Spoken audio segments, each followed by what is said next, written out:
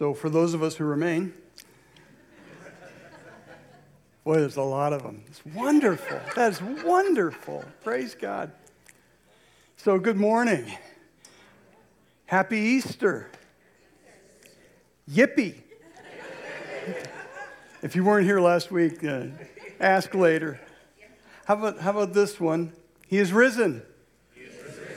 He's risen indeed. You know, for 2,000 years on Easter morning, Christians have greeted one another that way. One says he is risen. The other replies he is risen indeed. Indeed is just a word I don't use a lot. Do you? I don't know. Anyway, what if I said he is risen and you said he is risen? Should we try that one? He is risen.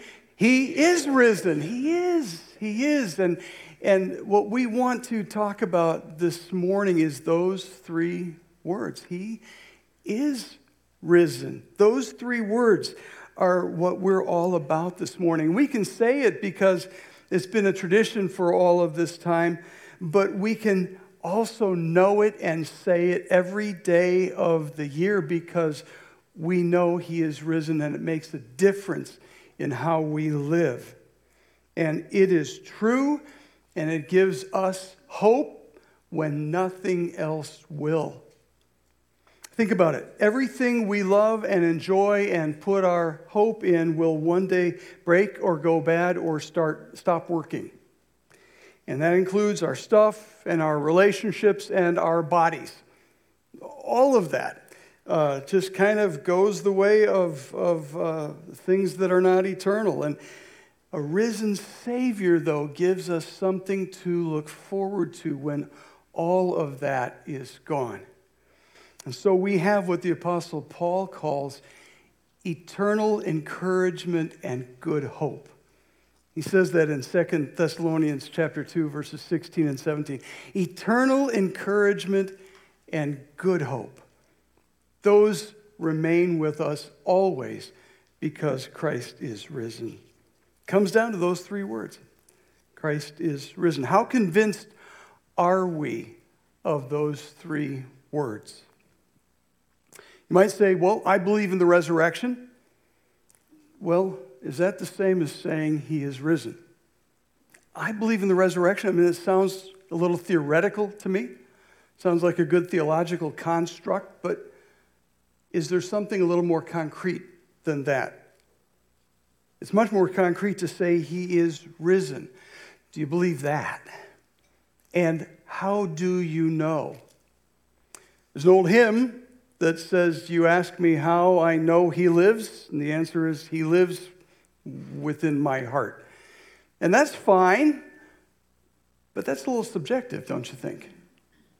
Is there more to it than that? Is there something more objective than that? There are very few things in life that we can really know for sure, but I'm here to tell you this morning that the resurrection of Jesus is one of them. We can know that for sure. So, what do you know for sure?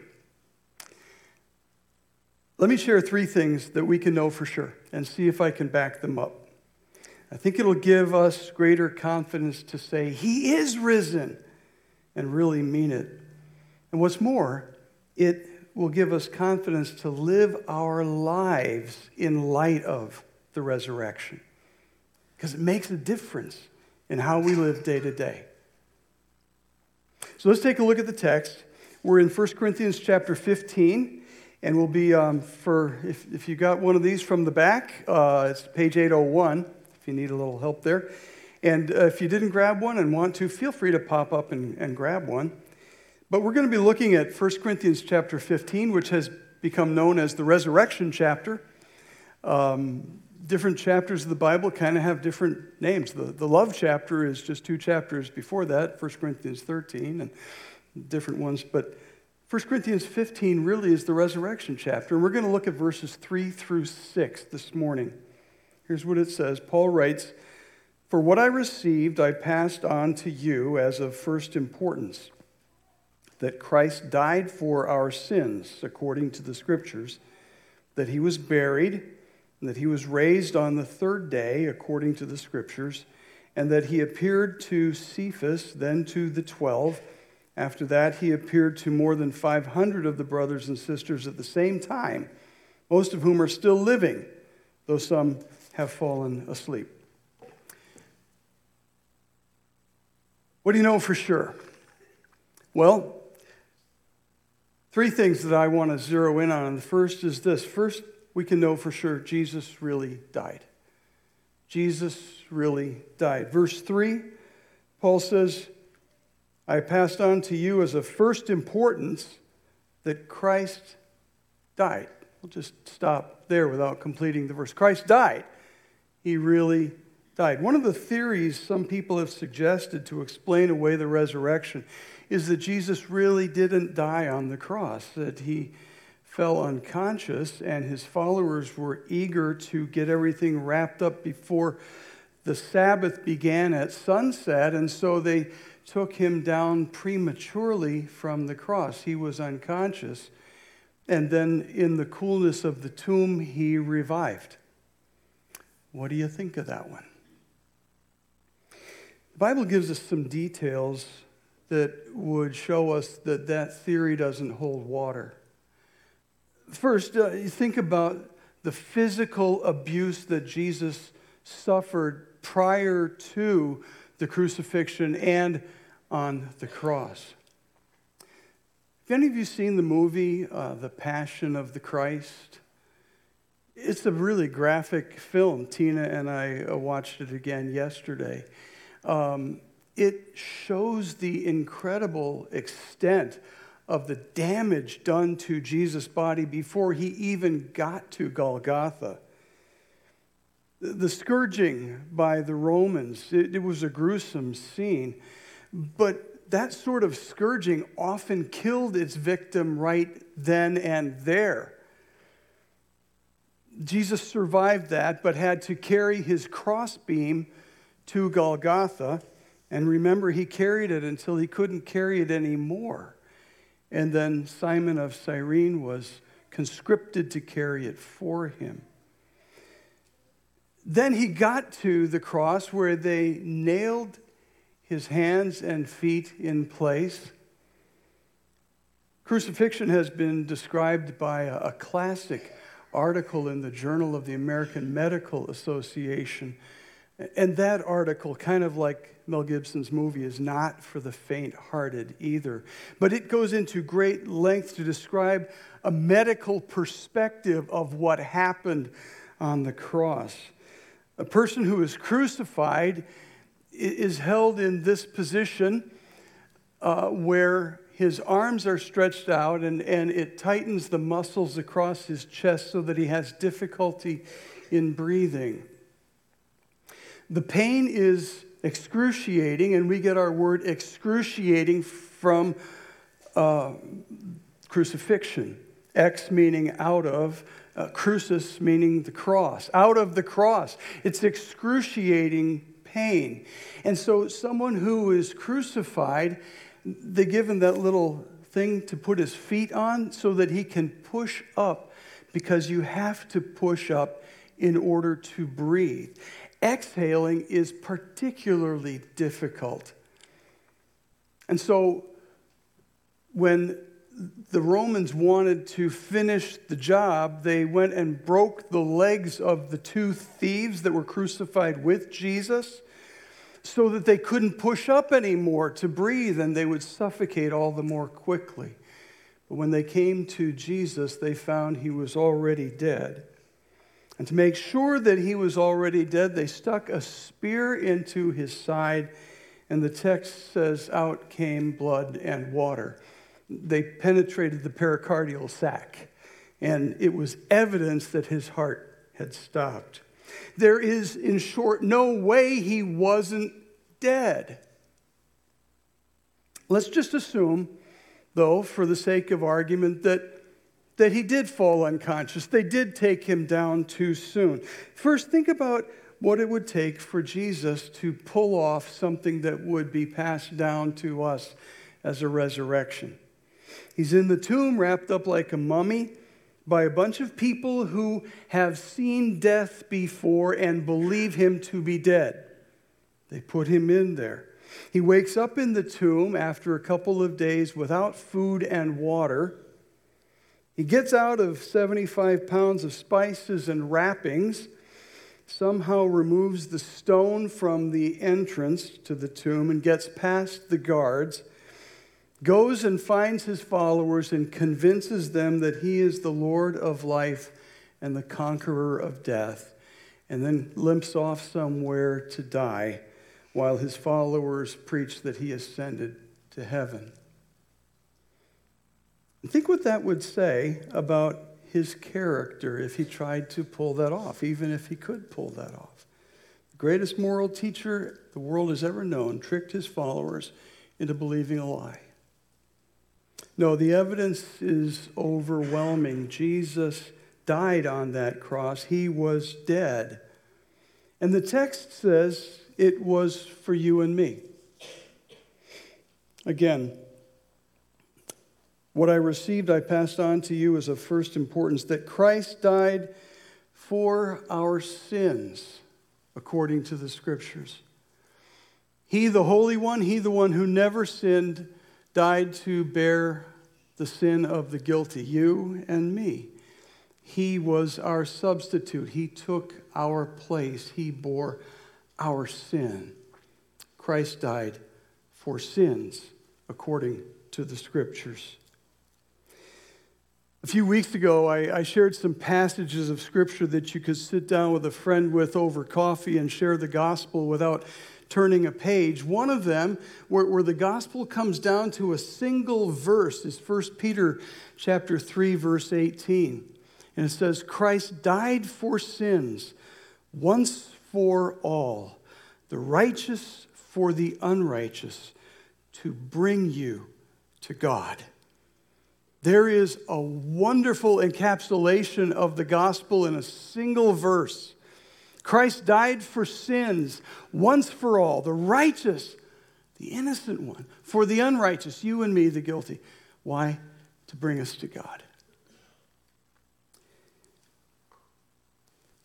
What do you know for sure?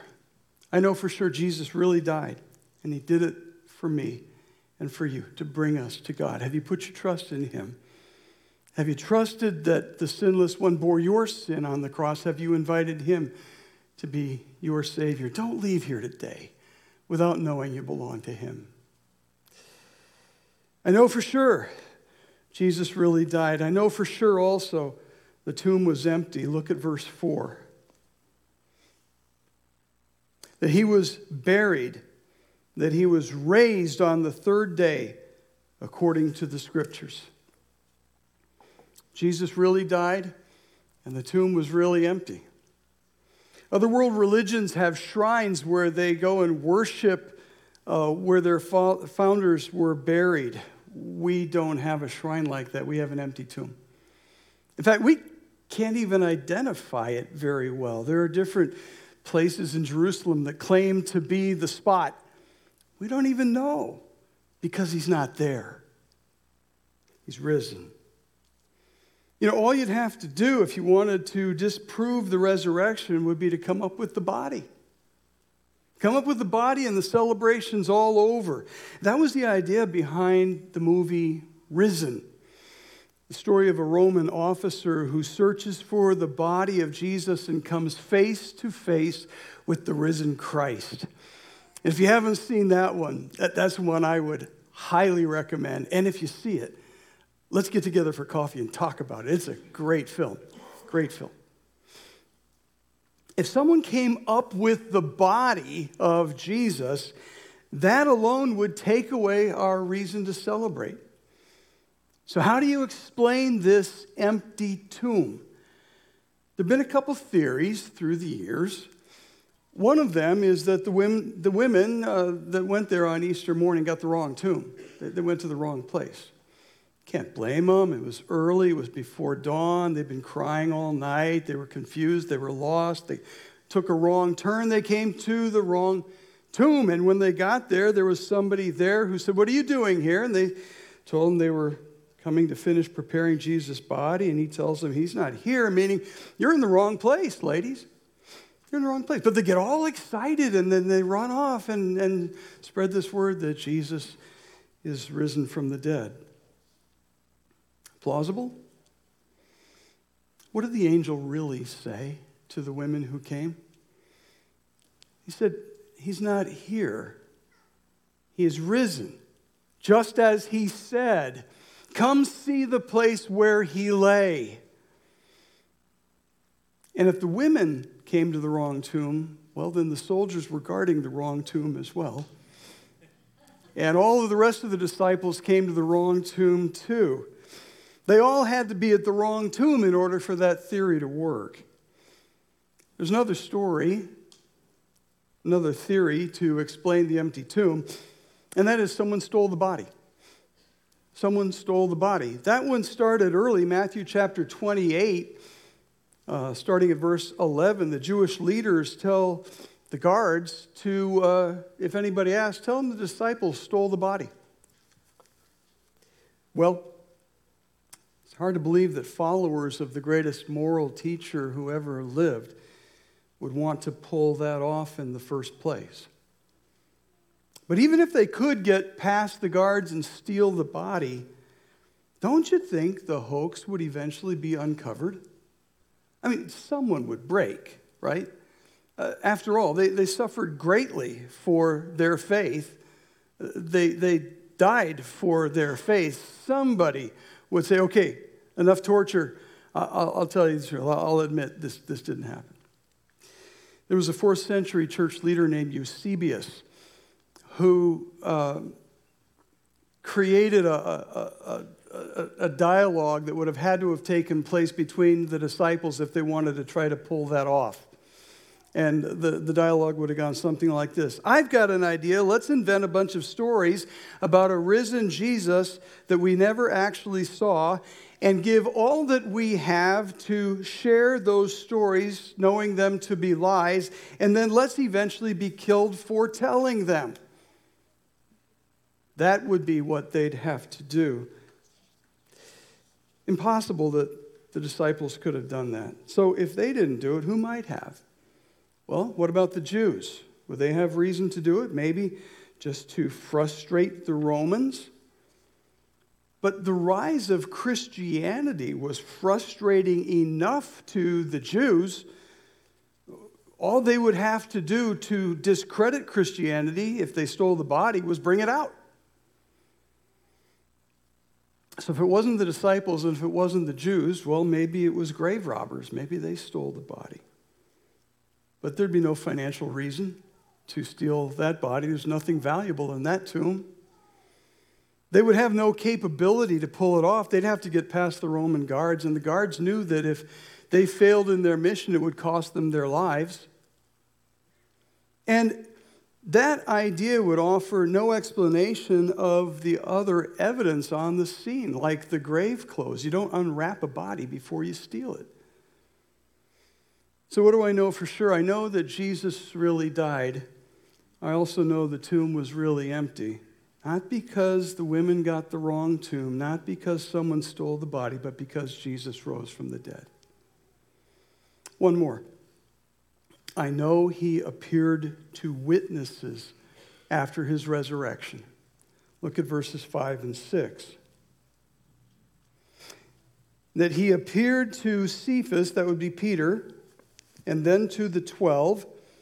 After that, he appeared to more than 500 of the brothers and sisters at the same time, most of whom are still living, though some have fallen asleep.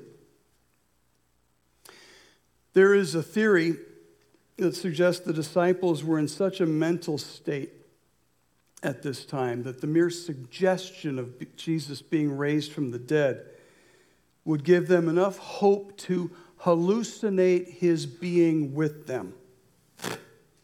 Credible? Hallucinations may come to a person, but do they come to a group of people at the same time?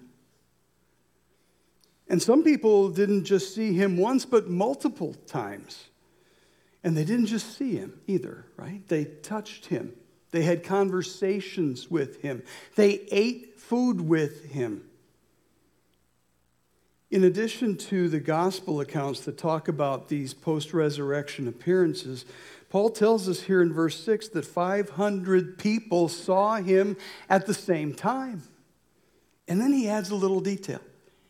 He says most of them are still alive. Why would he say that? He's inviting people, if you want to talk to an eyewitness, ask one. They're still around. And the fact that he appeared to people transformed their lives. Think about Jesus' own brothers, James and Jude. In Mark's Gospel, chapter 3, we find they think he's crazy. They break into a place where he's speaking. They say, excuse us, we've come to get our brother. He's crazy. And then in John chapter 7 that we're going to look at next Sunday, we see that they try to set him up. They try to get him to go to a place where people are seeking his life. And it tells us in the text, it's because they didn't believe him. They didn't believe in who he said he was. But after the resurrection, Acts chapter 1, verse 14, we find these brothers of Jesus there in the upper room praying with the rest of his disciples. Something happened. They had an encounter with the risen Christ. James would go on to become the leader of the Jerusalem church. He would be among the first martyrs. He would also give us the book of our New Testament that bears his name. This brother of Jesus who didn't believe in him before the resurrection. Jude as well would write his own book. He also would die for his faith. What changed them? It was an encounter with the risen Christ. What do I know for sure? Jesus died on that cross. The tomb was really empty, and Jesus appeared to witnesses and transformed their lives. The Apostle Paul tells us in this same chapter 15 of 1 Corinthians, the resurrection chapter, that if Christ is not risen, our preaching is useless, and our faith is useless, and we're false witnesses, and if all we have is this life, we're throwing this life away.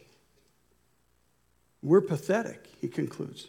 1 Corinthians 15:19. If only for this life we have hope in Christ, we are of all people most to be pitied.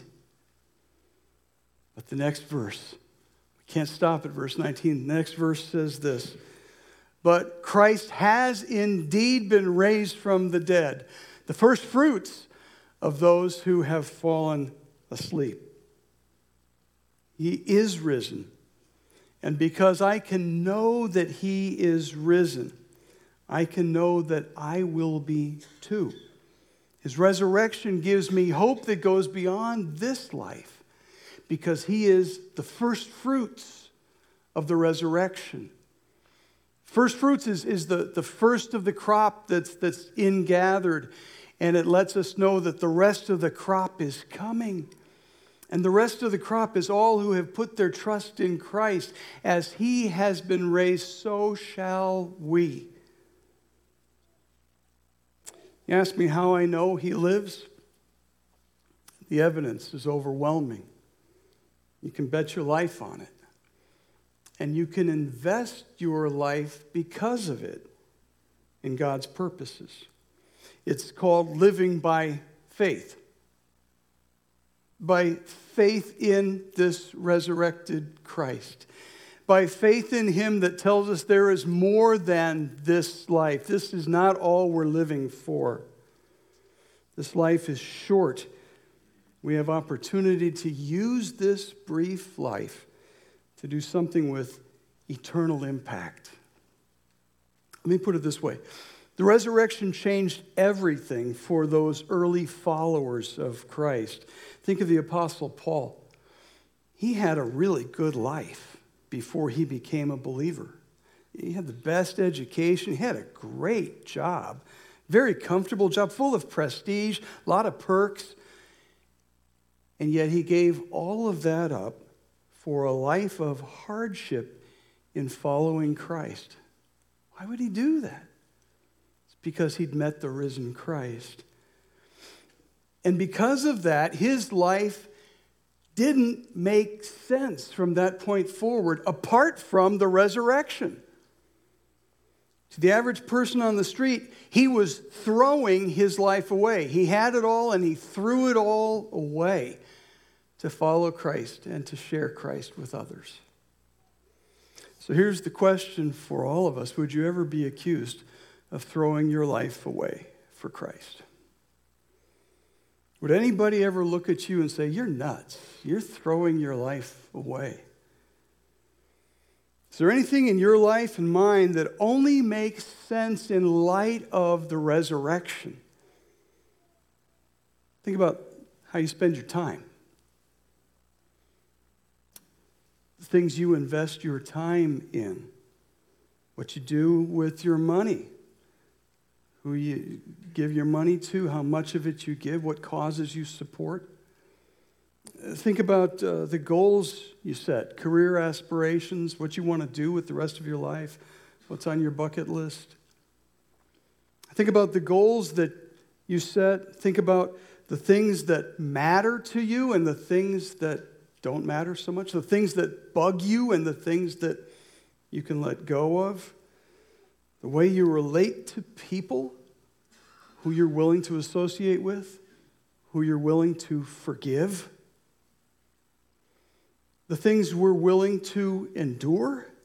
All of those things tell us where we're putting our perspective, where we're looking. And I would have to ask, are we different enough that people look at us and say, this doesn't make sense to me? The way you're living just doesn't make sense. Why are you living like that? And the answer would be because this life isn't all there is. So we can hold this life and everything in it with an open hand. So here's my challenge. Think of one thing that you can do, maybe a small thing, maybe a big thing. One thing that you can do that wouldn't make sense apart from the resurrection. If this life were all there is, this one thing, people would look at you doing it and say, that doesn't make sense to me. Maybe it would be how you spend your time. Maybe it would be how you spend your money. Maybe it would be your relationships and who you're willing to associate with and forgive. But having identified one thing, here's my challenge. Try doing it. Try doing it. Wouldn't it be great just to go all out and try it on one thing? Maybe big, maybe small. And really live out your faith. Let the resurrection turn your personal world upside down so that together we as a church can turn our community upside down. Would you join me in prayer? Father, I thank you for the resurrection of the Lord Jesus. Thank you for the certainty that we can have that he really did die, that the tomb really was empty, that he really did appear to people and transform their lives. Thank you that we serve a risen Savior. Father, I just pray that as we think about that it wouldn't just end in theory with us, that we wouldn't just say, well, I believe in the resurrection, but that we would truly say, he is risen. And because of that, we can order our lives differently from those who can only see this world, so that we might live lives that really glorify you and bring people to you. Help us to live out that hope that we have, that Jesus gives us in the resurrection, knowing that the first fruits of the resurrection has already shown up and the rest of the crop is following. Father, I pray that we would gladly be the rest of that crop and anticipate the day when we receive bodies like Jesus' resurrected body. Until then, keep us faithful to live in light of that day's coming. In Jesus' name, amen.